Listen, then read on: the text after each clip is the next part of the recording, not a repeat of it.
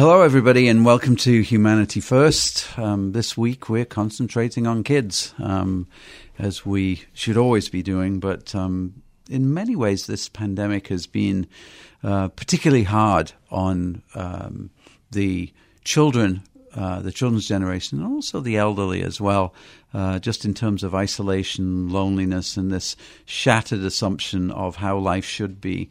So Chris Ryan is in the studio today. Hi, Chris. How are you doing? Peter, how are you? I'm very well, thanks. In your travels around Massachusetts and New Hampshire, and as a parent yourself of some preteens, I believe, what's your take on this? The pandemic has been talked about every night on the news. We hear the numbers from Dr. Fauci, and we hear people pushing back. In the meantime, children have been out of school. They haven't been learning in the traditional way that they should have been. Parents have been isolated at home with kids. What are you seeing? What are you hearing when you're talking to people? So there's obviously some good news and some bad news, right? Where, for years we talked about how there was a disconnect at times between parents and their kids.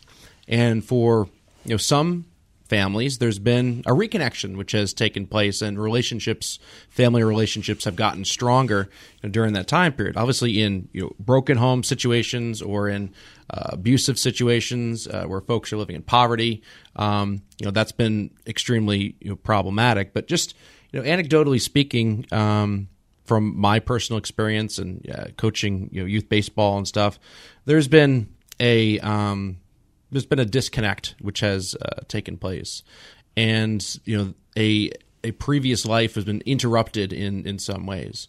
For the most part, that has returned, but with COVID as well, there is this invisible enemy that you're facing, right? Where we've talked about it before for adults, it's a very much a mental battle, weighing your decisions and the risk and reward of those things. Having a Thanksgiving gathering with X amount of people, elderly, how there's concern that goes into that people just didn't think about before. But for kids, it's the mask stuff. It's a lot of the things around COVID just don't make much sense from a black and white type of perspective. And one of the ones I've talked about a lot is the restaurant situation, where you walk around the restaurant and then all of a sudden you sit down, like everything's cool. COVID's gone. I'm going to take off my mask.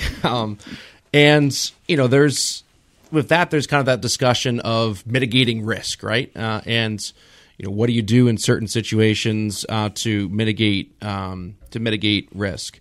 Like, you don't eat chocolate all the time, even though you'd like to eat chocolate all the time. Same thing with not wearing a mask. But I think that for the most part, the interruption in the lives of kids and the disruption in the lives of kids has been challenging for them. And also, again, it's the fear of the unknown, or the fact that they've gotten their lives back now, and what if the next variant comes along? What is that going to mean? So again, as is the case with all situations, each one is individual unto itself. But generally speaking, I feel like the disruption has been challenging for kids, and the fear of the unknown, this invisible virus, has been equally challenging. Yeah, when you look at some of the facts, and this is one of those things that you go, of course, but it is absolutely true that the more time children spend in the classroom, the more they learn. And what I discovered after reading a book recently about this is that children unlearn as well. And those long summer periods for kids who don't have economic means is a time of unlearning in many ways. And then there's a catch-up when kids go back to school who have not had parents that have been able to tour them around France, or have and even if you were able to do that in the past, that stopped. That's right. That's where the disruption existed. So across the board, there was some disruption in learning, and kids had the lives they were living before change, and they lost the privilege that they had previous, and were kind of back to a ground zero of being at home all the time. and et cetera.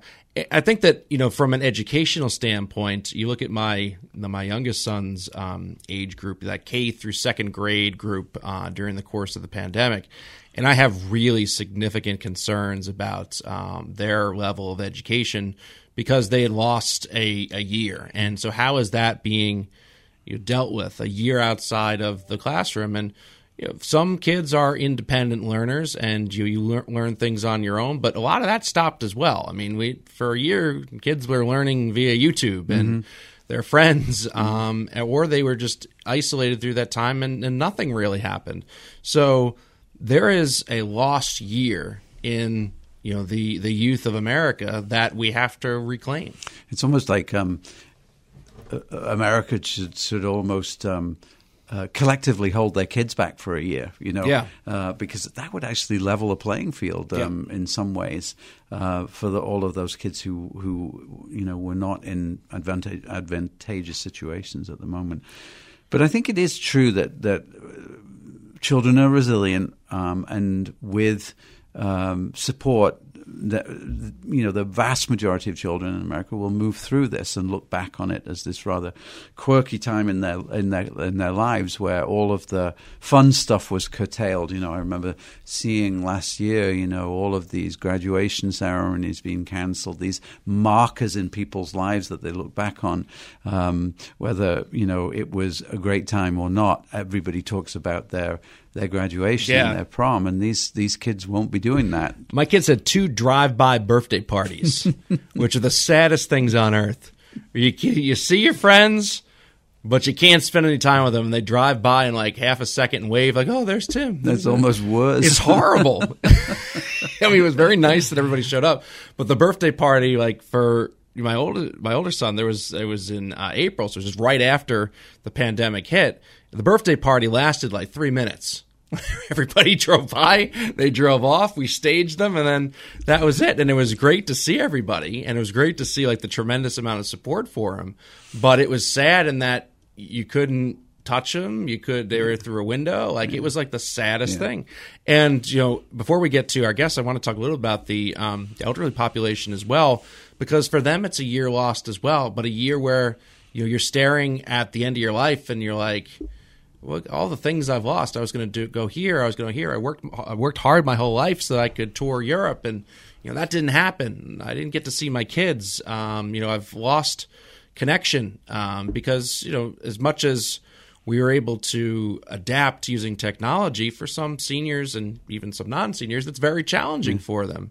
So for a senior, it's a year lost, and we also know that as you were mentioning with young kids learning, it's the same thing with seniors, where if there's a year where you become isolated, that can be debilitating for your mental agility. Yeah, and we really did find that with our brown bag food drive that we're still doing, of course, on third Thursday of the month in the morning. So look out for the flyers that come out about that. We're delivering food to elders in the tower blocks in Brockton, and you really are confronted by isolation and loneliness. You're probably the only person that person's going to see for that week, and then add on top of that the COVID. You're absolutely right. It is a neglected population that we need to pay much more attention to, and these community groups and activities are really important in sort of bringing people together at that stage of their lives. We do, in the second part of our program, we are going to focus on children a little bit, and we're going to talk about, first of all, a lawsuit that was filed in 2004, which really made the state of Massachusetts concentrate on providing services for kids in their homes and in their communities rather than in high-intensity residential programs and hospitals. And we have 3 BAMSI folks who are deeply embedded in the provision of that level of care and services. So they'll be up next.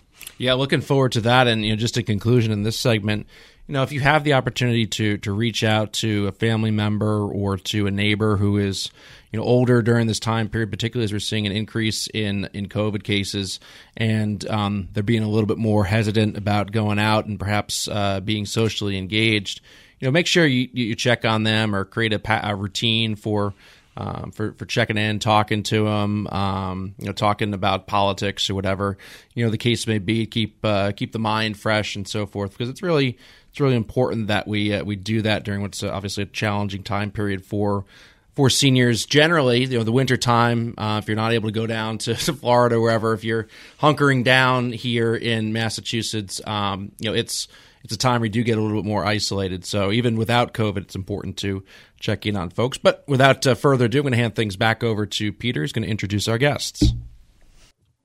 Thanks very much, Chris. And now we have some very special guests on the Humanity First podcast. Something that's been on a lot of people's minds over the past few months as we transition into new phases of COVID. I'm never really sure what to say about post or COVID or whatever that is, but we're certainly in a new phase, and that's been underlined by the identification of the Omicron variant. And what that's going to mean for us as a country. We're also, of course, in the middle of the political debate about vaccination, non-vaccination, and all of these things sort of swirl around us. And meanwhile, many of our local community folks, brothers and sisters, are really struggling with post-COVID in terms of the long haul effects of behavioral health. So I thought it would be great for us to have some of those experts come on the show and talk a little bit about what they're seeing and talk a bit about the history of the CSA program and other CBHI programs. And we'll fill in the gaps about what those mean in a minute. But I'm really happy to have with us today Angela Cardozo-Fontes, who is our Director of Operations in the Behavioral Health and Children's side, Kat Stewart, who is our Director of our CSA. Hi, Kat. Hi, Angela. And Laura Horton, who is our Director of the Family Partner Program, which is this really new, and I'm not saying it's new, but if you look at the history of behavioral health and kids and work with kids, this idea of having family partners, I think, personally, is the most transformational thing that's happened in kids' behavioral health work in the last, I'm going to say, 30 years. So no pressure on you, Laura, but you being a representative of that. So welcome to the show, and I'm so glad to have you on. I'm so glad we're doing this just before the holidays, when sometimes the emotional demands on families are intensified at a time when you're thinking that perhaps they're going to be at their happiest, and they're not always like that when you approach holidays with issues that are hanging over you, such as kids not being vaccinated, kids not being able to be in school, mums in many cases, because it is women who bear the brunt of this, who have had to give up their day jobs to be teachers, to be nurses, to be everything to their kids. So I think it's a prescient time to talk about this. And I guess I would ask or begin the conversation, and maybe Angela, I can start with you. I've been around long enough to remember 2004 when a lawsuit was filed. It was called Rosie D. I'm going way back in the memory bank now, and I think it was against the governor at the time, Romney. Mitt Romney. I couldn't remember Mitt Romney's name. Can you believe that? Mitt Romney. Yes. It was called Rosie D versus Mitt Romney. And the premise of that was that Massachusetts were not doing enough or providing enough community-based services for kids, that they were ending up in emergency departments for weeks and weeks. Correct. And by the way, they still are. And we had not done enough to shore up or build our community presence for services that weren't things like residential programs in hospitals. So, Angela, can you talk a little bit about that? And I'd love to hear your impression about, has this worked? Because what are we now, 16 years later, and we're still managing this? Yes, 16 years later, we're still managing this. And we had a court appointed that came out from the lawsuit. It was 13 parents. They sued the state of Massachusetts because their children did not receive the appropriate mental health support. So we're still in the midst of it, and we just learned, and I think Laura can correct me on this too, that the court appointee was vacated. It was not too long ago. Yes. So, the Mass Health continues to provide the support, the services to families. Now we have, many private insurance, Blue Cross, Tufts, Cigna, they all picking up the behavioral health piece as well. But primarily it was the Mass Health who was providing the CBHI services to families. Yeah, I think of it as a great success in a lot of ways, because I've seen what's happened in other states where you have consent decrees.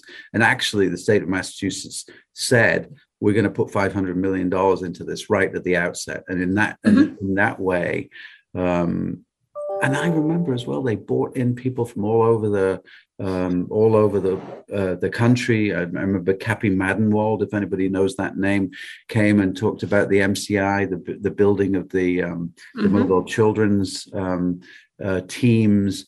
And so, Kat, maybe I could ask you, the CSA, when it was conceived of, was really, the idea was that it would be the focal point, the hub of those services, the traffic cop, if you like, around how those services were delivered. Can you talk a little bit about how that works at the CSA and what CSA stands for as well? Sure. Yeah. So CSA stands for Community Service Agency. And under that is ICCs, which is intensive care coordinators, and then family partners, who Laura can talk about. And intensive care coordinators, traffic cop, we also think of them as sort of the coach of the team. And what they can do is oversee the clinical care for these families and for their youth, to make sure that the family's vision, which is what we always are focused on, is getting achieved and certain clinical benchmarks are getting met. And if for some reason there's, disagreements between the team members or the families, advocating for the families to kind of help them learn how to discuss these concerns and get the treatment that they need for their kids, and also managing crisis, helping the family walk through that process, which obviously can be very difficult, and help them, give them the tools to be able to do this long term, because, it is something that their kids are going to most likely have to deal with on a long-term basis. So these CSAs are all over the state. There's a network of them, and we provide services in our area, which is the Brockton area and beyond. And, the idea, the really amazing idea about it when it started was that these were not necessarily Medicaid billable services, because they were outside the scope of medical necessity. And as we've moved into a population health world where we say it's not, you can't isolate the health of a child or a family, that health exists in an environment which we call the social determinants of health, that bear down on the health and wellness of those families. And also, we always need to include in the conversation the issue of health equity and social justice in terms of how we deliver services. And I believe that we've done a lot of work to address some of those through these community-based interventions. I know that I'm speaking to three people who believe very much that the work we do is all about social justice as well. Do you feel that kind of ability to get out of big institutions and into communities has helped the issue of inequity as we look at children's services?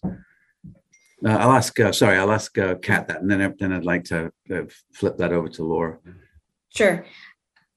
I think yes, because I think it allows the providers to see truly what the families are going through and the inequities that are sort of right there in your face. You can't turn away from it when you're in someone's home and you can see what they're actually living through. So I think yes, but I do think there is still a deficit in terms of the clinical care that we have to then try to connect these families to. And I think that is still something that seems to be a big issue and still is a big sort of spotlight on the inequities that are still there. So I think it's sort of twofold. Yes, we can see it. I think we have a better understanding of it. It's right there. We can't turn away from it. But I think it does still make our jobs harder to try to connect families to services that aren't always available to them, when they need them because of insurance requirements or, transportation needs or whatever it may be. Mm-hmm. And Laura, just that question again, but with a sort of concentration on, well, when I started out in this business, which was, a century ago, it was quite a long time ago. And I did kids clinical work. It was often in a vacuum. It was often that, the kid would be dropped off. You would speak to the kid. And then, there's this idea like fix this kid and the family's fine. I think, as we've gone through and learn more and more about family dynamics, when you look at the Milan School of Therapy, which is this idea of everybody moves. If one family member moves, they all do, and all of that is about sort of working with families to find their best way forward. Do you find that that sort of more inclusive and the support of parents who in many cases are going through really difficult situations themselves, aside from and sometimes the messenger is the child, right? But they're going through all sorts of things, and that might be economic hardship, it might be domestic violence, it might be managing a family and working at the same time. Talk a little bit about how the family partners act to support parents as they are going through this whatever situation with their families. Thank you. I think I appreciate the opportunity. I think I'm very passionate about the role, passionate about the services, passionate about the process. And I think for when we're speaking of this, going out into the community, as Kat referenced, going into the homes, we're seeing firsthand, and, even just talking about the basic needs, a child may be having some challenges at school, but if they're homeless and they're living in a shelter, if those basic needs aren't addressed, then, we're never going to get to the core challenges that the child faces.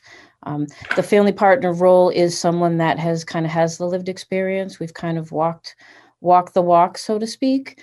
So going and meeting with parents, caregivers, we work with, grandparents, we work with aunts and uncles who are raising a child who has a mental health diagnosis. But we're able to connect on a level where we kind of understand. We're able to share what we describe as with purpose and intent when we're working with families. Not that we have the answers, but we want to be able to be there to support them, to kind of hold the hope for them as they kind of learn how to navigate, how to access supports, from the basic needs of housing, maybe applying for SNAP benefits, understanding school challenges, to then, bigger pictures about how to access the clinical supports. And then we partner with the intensive care coordinators, so we're all on the same page. Yeah, I know. I mean, I just going back to that school thing, negotiating school systems when you have a child who has mental health issues is incredibly complicated, even for somebody who, has a lot of support. So I would imagine sort of negotiating that. And of course, every school district is different, isn't it, in terms of how they have resources, how they define what ed plans are, that kind of thing. That kind of support is incredible. And, Harvey Milk once said that, you can't solve everything with hope, but without hope, you can solve nothing. And I think that is such an important piece that the family partners bring, that there is a vision of recovery. There's a vision of wellness. There's a vision of a return to a less chaotic world, if you like, that we all know that families find themselves in at times. And I would say most families find themselves at some point in some sort of chaos. But, when you sort of layer on all of those inequities that we've talked about before, it's a whole different ballgame. And I really do believe that the community-based work, which is centered around the community service agencies, is incredibly important for holding families together and keeping kids out of a high level of care. And if you want to know if something's successful, look at the number of kids that are in residential and in long-term hospital programs now compared to 2003. And it's night and day. It has absolutely transformed the system. And a kid can't go to baseball practice or piano lessons when they're impatient. That is the crux of it. And so I just, thank you for the work that you're all doing, because it's so important for this next generation of the Commonwealth's citizens. So let's just let's talk about now, because we were all minding our own business, and then in March 2020, something happened. I can't remember whatever it was, but it changed the world, and it changed how we did our work, and it absolutely made the plight of those people who were less well off even worse. Okay, so we're in December of 2021. What are we looking at now? What are you seeing in families that is really concerning you about some of these long haul effects? And maybe, Angela, I'll start with you for a bigger picture. So the bigger picture, what we're seeing right now is many youth and families continue to struggling with mental health, and to the point that the waiting list is right now a bit. We have some outpatient clinics, and even some of the CBHI providers with a waiting list of 3 to 6 months. And that's something that we didn't have prior to the pandemic. And that just shows the need and, how stressful, as we all know, the pandemic has been, in the shortage of services out there to families. Right now in December 2021, I think we are a little better than December 2020, because at least we have the children's in the school. Yeah. It puts a little bit of stress on the school, but especially for children with mental health, they need to be in a structured program, I should say. It relieves a little bit of stresses on the parents as well, because, as you mentioned earlier, parents during the pandemic, they became teachers, they are tutors, and they are technology expert. So they did it all, and that now we've seen the effect or the impact, I should say, that it put on the parents and on our youth as well. Because, and especially with children with mental health, I myself, I am a clinician, but I don't think I'm able to teach students with mental health, and especially if they, are on the IEP program. So they need that specialized, trainers in order to teachers in order to instruct them. So it was a bit, but at least now we can see a little bit of that relief. They are in school. It's a bit strict because of we still in the midst of a new variant, and it's a very concerning. But I think the schools are doing the best that they can. I think, Massachusetts in general doing the best that we can. So, and I do think that we, Massachusetts, we are a bit, ahead of many other states. So I think that's the big picture. The big picture, yes. Because if really things into perspective, we are doing better than other states. Yeah, I really believe kids should be in school, and those kids who don't have resources, or parents who have resources, go backwards, because we all know that if you have resources, you're hiring teachers who weren't working at the start of the pandemic, and those kids, and that gulf was getting better. So I am glad that kids are back in school. Kat, what do you see? What do you see on a daily basis that really worries you about going forward? And actually, what do you see that gives you hope that, we are going to move through this? So I think one of the things I'm seeing is that, there was that transition period back to school. And I agree. I think that is huge for kids. They need to be in school. They need to have that structure. be around their peers, things like that. But I do feel like there is this sort of catch up, anxiety catch up, depression catch up, where they're starting to now sort of really take stock of what they were going through. And I think on some level, they were able to sort of push through that through the height of the pandemic. And now that things are kind of settling down a little bit, they're having to deal with the anxiety, the depression, the lack of social connection that they had for the past year and a half. And I do see that kind of bubbling up to the surface, and kids who maybe never had, were maybe typically not going to cross through the mental health system is now crossing over. And for, some of the parents, they don't know what to do. So I do think there is going to be this massive sort of shift where, kids are going to need some level of support to deal with, the trauma, the collective trauma that they've all gone through. I was reading something today that said, Gen Z, 13 to 24, are at the highest level of sort of negative experiences from this pandemic, mental health issues, social issues, academic, and all those kind of things, because that age group is such a, you're going through such important changes at that point. Right. But I think for Hope, kids are also very resilient, and they have already gone through a lot typically, in their lives. And so they will get through this too. So I do feel hopeful that it's going to be hard, but I think we'll get through the other side of it. Yeah. It's interesting when you look at PTSD definitions, right? And if there is a collective group of people going through an experience together, the actual intensity of the PTSD is reduced. And it is something that, and I'm not contradicting myself about how how it's affected people differently, but everybody has had a taste of what it's like to be in lockdown and what it's like not to do the things that we assume that we can do. So, maybe that is a bit about the hope that these stories are somewhat collective, in terms of how people have gone through it. But I couldn't agree with you more. Kids are resilient.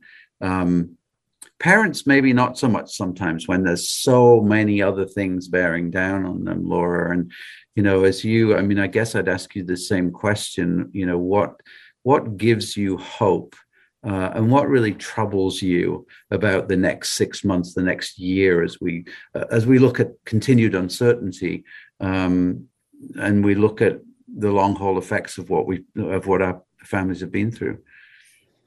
I think what gives me hope is that I think that parents and caregivers, they are resilient.